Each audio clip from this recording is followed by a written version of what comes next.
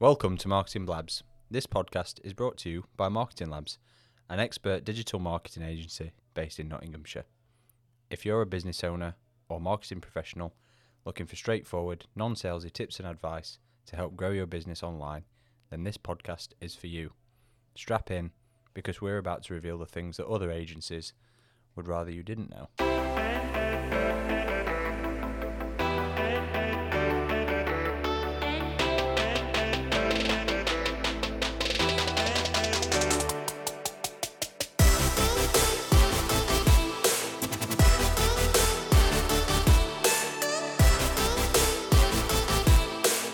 Hello everyone, and welcome back to another episode of Marketing Blabs. I'm your host, Tom Haslam. I'm the Creative Director here at Marketing Labs. Today we're diving deep into a topic that's at the very heart of the social media landscape at the moment. That is user-generated content. Joining me on today's Blab is Mel Healy, our Head of Content. How you doing, Mel? Good, thank you, Tom. Finished laughing fits yet? I'm composed, I'm ready to go. Same. Matt Janaway is also here with us, our founder and CEO. You good? Afternoon, Tom. Afternoon. You sounded very formal. Yeah. Did you mean it to be? I did. I liked it. And also, last but not least, Josie Quigley J, our digital marketing executive. Hello. You good? Yeah. We've been doing some stuff on social media today, haven't we? Yeah, doing some paid social ads for ML. Yeah, more paid social, but it's still good stuff. Yeah. Nice. So, we'll get straight into it then, shall we? I want to start by just defining what user-generated content is. Does anyone want to kick off on what it is? So UGC is any form of content that is created by users instead of yourself as a brand or as a professional. Could be video, could be text, could be images, but it's content that's created by ideally your customer, but also influencers and other marketers. We see it a lot on applications like TikTok, for example. A good one that I saw was a brand called Hi Smile. They use influencers and obviously their customers quite a lot to talk about the products and how they promote them. Yeah, I've seen a few from Adobe as well recently. They've been doing quite a few of where people have posted a video using their product, any software, or making particularly like jokes about editing and things like that. They'll repost that user-generated content. Lush do a great job. Yeah. Yeah, on the Lush website, on every product, if the product has used a specific hashtag, it pulls in videos of like a bath bomb fizzing away, for example.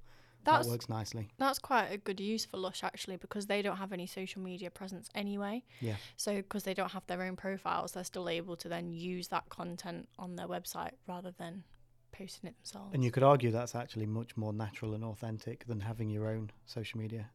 Not suggesting that people shouldn't have their own social media channels, but at the same point, often when you have your own social media channel, it's natural for people to just want to talk about themselves. But actually, UGC is all about actually what other people are posting about your stuff. It's much more authentic. Is there any cases from a written perspective for UGC, or is it mainly like visual, like images and stuff? I'd argue actually UGC started with written content. Yeah. Because if you think about Amazon, for example, even 20 years ago, reviews on products, it's user-generated content. That's really the foundations of UGC. Is product reviews.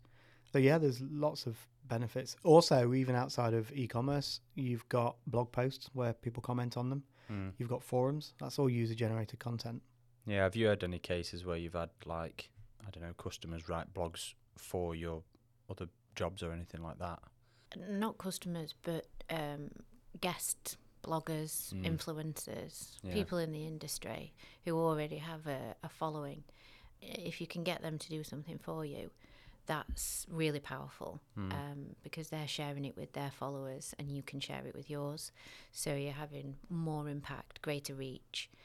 That's really, really powerful. But just echoing what Matt said, reviews and testimonials are user-generated content, and you can use those on your website or repost them on your social.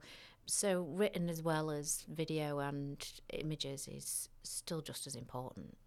I suppose it all comes together as like a trust factor, really, doesn't it? That's the power of UGC, isn't it? It's the authenticity, the trust, the real experiences, real emotions.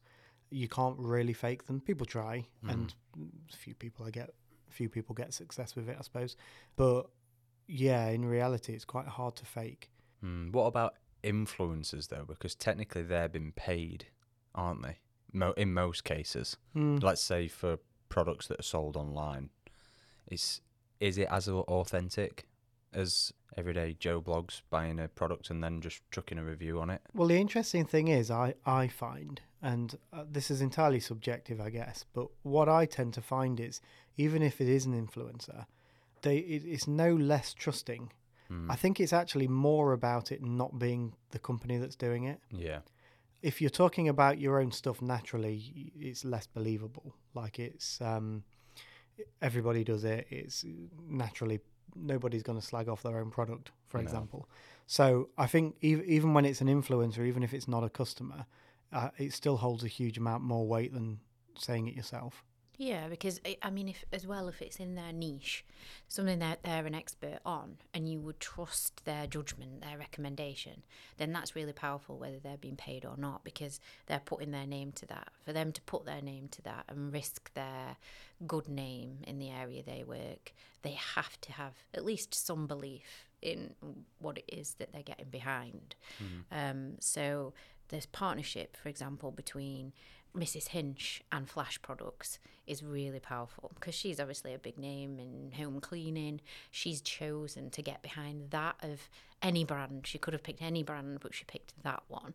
So you have to think there must be a reason for that. Yeah, Mrs. Hinch is a good one, to be fair. Obviously, with that relation, I guess from what you're saying is the more the relation is with the end product and the user, the stronger it is. Yeah, they're more likely to be trusted, I think, on things that they know a thing or two about. There's always a little bit of distrust when it's something that you can't imagine that the person who's putting their name behind it could possibly know anything about. It's completely incongruous. It doesn't fit. There's no sensible association between the person and the product. So that's a tip for marketers out there choosing their influencers. Choose wisely. It has to be believable. Yeah. And that's actually got better as well, I think. Have you found this? I think it's gotten better, particularly because now things like Instagram the law and legislation around ads and gifted products and stuff has changed. Obviously, it used to be any influencer could be paid to promote a product, but they'd never have to say that it was paid. While now it's much more somewhere in the description, if it's an Instagram story, somewhere on the screen it has to tell you whether it's an ad, whether it's a gifted product, whether they have any sort of investment in the company or that kind of thing, so that it's pretty transparent. Because I remember, like, when I was growing up, obviously all sort of influencers and creators, past celebrities, came from YouTube. That's where it all sort of began, and it was people going, oh, this is what I've bought today, a haul for Boohoo or ASOS or makeup routine. And from there, obviously that was so natural and organic, and from there it then grew to they'd start to get sponsorships, and it was, I think a lot did declare back then, but since then obviously it grew and became much more of a hype, and so people were less likely to declare whether it was an ad or not, because as soon as you add that, I think even if the person has got a good relationship with their audience and it is a product they would genuinely use, sometimes even as soon as you put ad on it or paid promotion or gifted, it still adds that little bit of, oh, well, it's not 100% organic, it's not 100% their opinion, because it is to an extent going to be influenced. And I think brands have also probably clued up a little bit as well.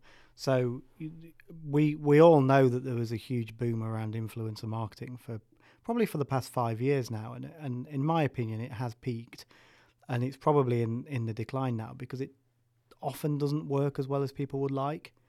And the reason it doesn't work is because not enough thought goes into who the influencer is and who their audience is. And a lot of that comes down to just how natural a connection it is.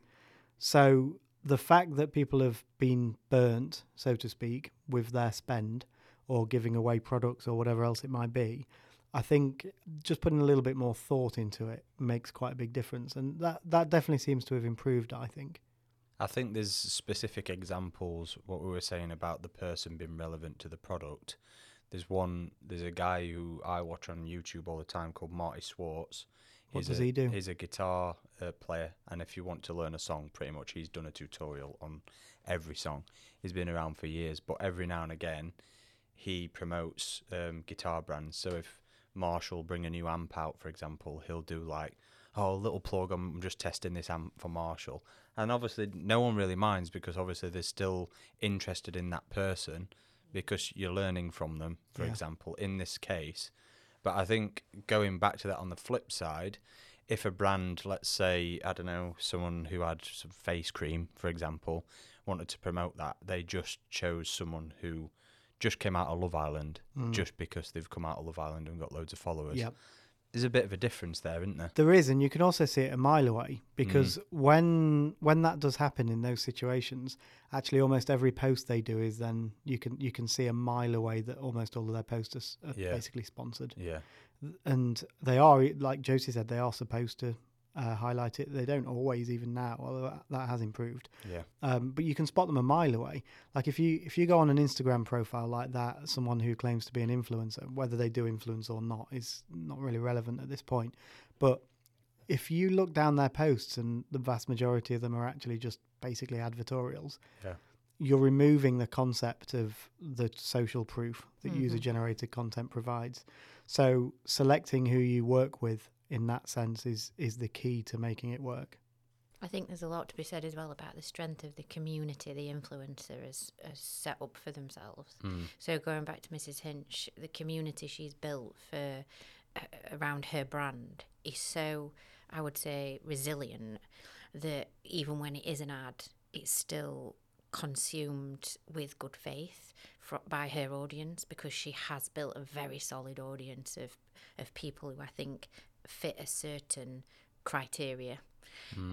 So when she does put something out there, it's very much consumed by her audience and taken on board. There's a lot of trust there. She's built a lot of trust with her followers. I think as well, coming off is again with the trust with the audience and sort of what Matt said of someone that promotes a lot, there are some influencers that have promoted bad products in the past, and then that does break that trust. I remember, like I said, a lot of my knowledge has been around sort of YouTube influencers, and I never particularly watched a girl called Gabby Hanna, but there was a massive outrage sort of all across the internet, not just at this YouTuber, but I think there's been a couple of instances similar where she promoted, I think they were these makeup brushes that were ridiculously overcharged.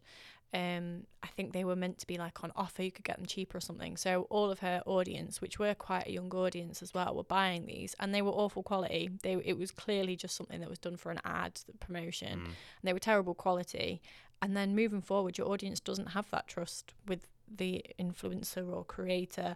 So if you're, as a business, going to someone that has got not a great track record for these products, they're happy to just partner up with sort of anyone, then that's probably something to avoid.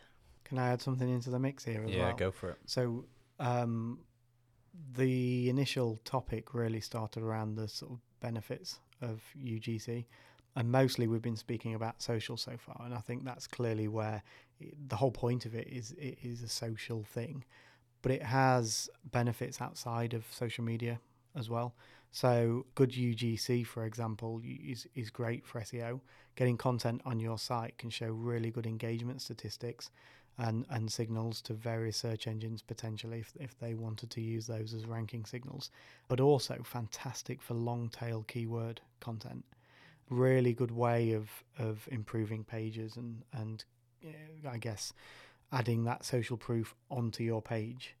So there's the added benefit there as well. And I think the other thing inside, for example, Google Ads. So the reviews make a big difference. We do this a little bit with our case studies and testimonials. They're social proof at the end of the day. It is user-generated content. It's user-generated content that we've polished and turned into something that's more presentable and on brand. Yeah. But ultimately, it's still user-generated content. Yeah. And that's very valuable, not just for social, but also for ads and SEO. I suppose on the SEO side, it might help with backlinks as well. Yeah. I don't know 100%, but could do potentially, depending on what it was. Absolutely, yeah. There's loads of byproduct benefits, I guess, of doing it. Ultimately, your main goal needs to be about social proof, proving that socially that there's a community behind your product that trusts it. But outside of that, there are loads of benefits. I guess we've talked about, like you said, quite a lot of benefits of UGC from a number of different aspects, SEO, social media, mainly social. Obviously, we know now that people use that, or brands use that as ahead of their own content because of that social trust or social affirmation, whatever you want to call it.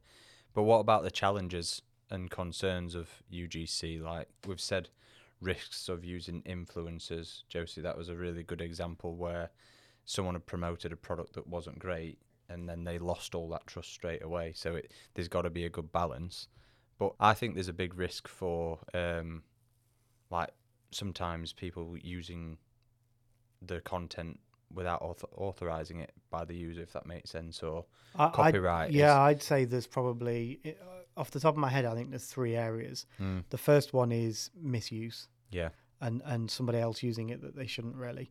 The second one is misinformation. So, for example, we talk a lot about negative SEO and the impacts potentially of somebody having a negative SEO campaign against a website. You could easily do the same thing with UGC and make it look genuine. So there's a risk there. And I think the final risk as well is around, I guess, how one of the common conversations you might have when you start actively pursuing reviews, for example, is brands will say the problem is if I have an automated campaign asking for reviews, am I going to attract the people actually that weren't impressed? So people that you might have not given a good service to, they might not like the product, and actually that can harness negative UGC potentially. So they're the 3 risks really. If you're opening yourself up to something like this, you've got to be pretty confident in your service and your product. Otherwise, the UGC might actually be negative. Yeah. But certainly misinformation as well is a big one. I think the hospitality industry has been grappling with that for a long time, hasn't Massively. it? Yeah. And on sites like TripAdvisor and Booking.com, where people are generating their own content with their own pictures they've taken and even video, and then a written bit of blurb to go with it.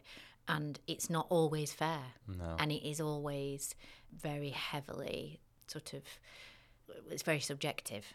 And one person's experience might be very different from another.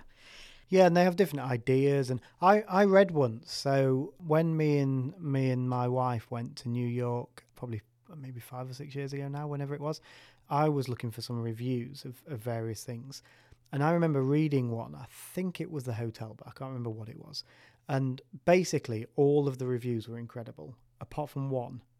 And when you read this long, it was a really long review. She was ever so angry, this woman. And it turns out, basically, that she was really annoyed because the flight was bad. But it pissed her off for the rest of her experience. And then that negatively impacted, like, you could follow her reviews around. And she was just really annoyed at that day. And she reviewed like 2 or 3 things. And that's a great example of where actually, okay, it's authentic, but something outside of your control can sometimes sort of leave a bad taste, if you like.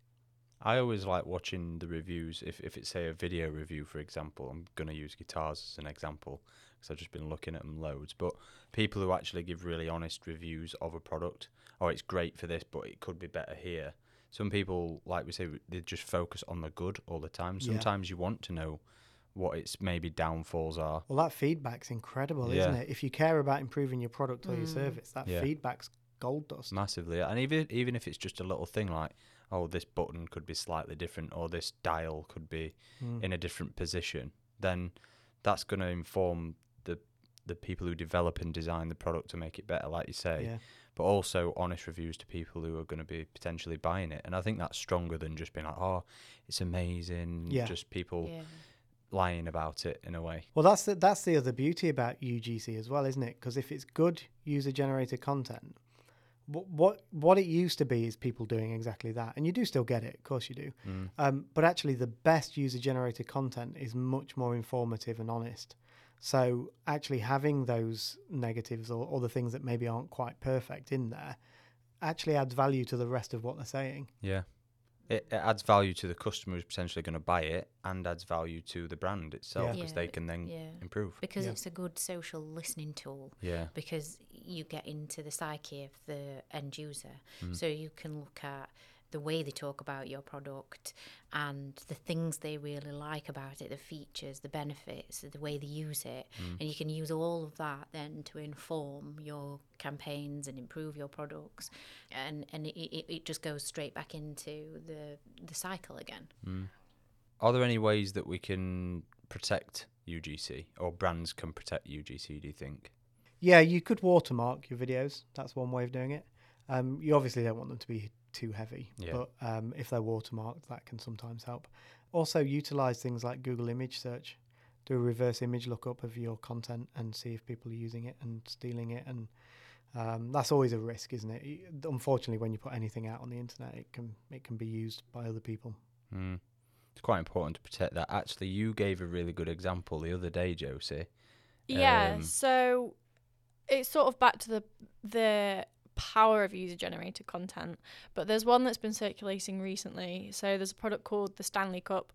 It's sort of flask water cup that anyone would use sort of traveling around the car, and this video had been uploaded to YouTube. This woman had I don't know if it was an accident that caused it, but basically her entire car had gone up in flames, melted, burned, everything on fire, and she was videoing the inside of a car and points out the cup holder in the middle. There's a Stanley Cup sat fully intact, looking a little like covered in ash, but fully intact, opens it and there's still ice in. So her entire car had gone up in flames, and this Stanley Cup had managed to still keep her drink cold.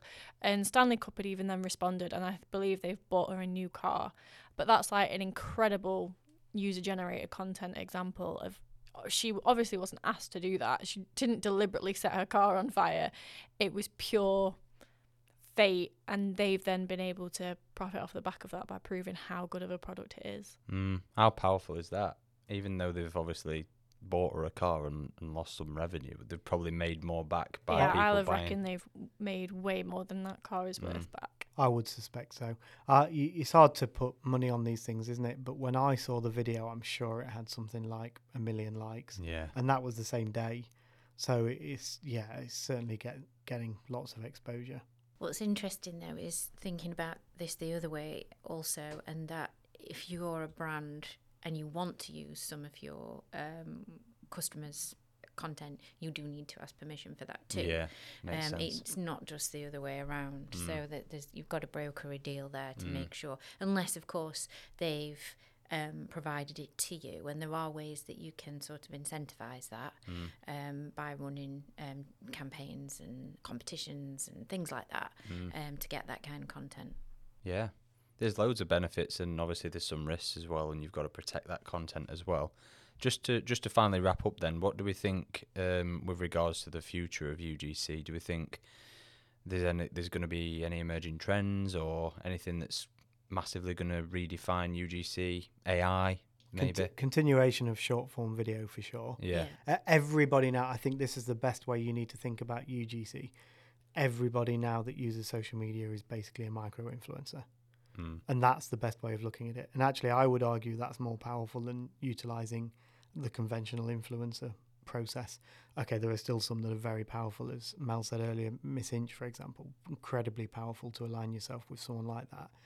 But at the same point, that's going to cost you money, and there are literally millions and millions and millions of users who are very active that won't want paying. They just do it because that's what they do now. It's part of their digital social life, if you like. So for sure, that's gonna become more and more of a thing over the next few years, certainly. And we've seen it. I know we've talked about this on a previous podcast, but we've already seen Instagram, YouTube. They're trying to copy off TikTok because TikTok's shot to stardom, if you like, with short form video. So YouTube and Instagram, they're all trying to do similar things.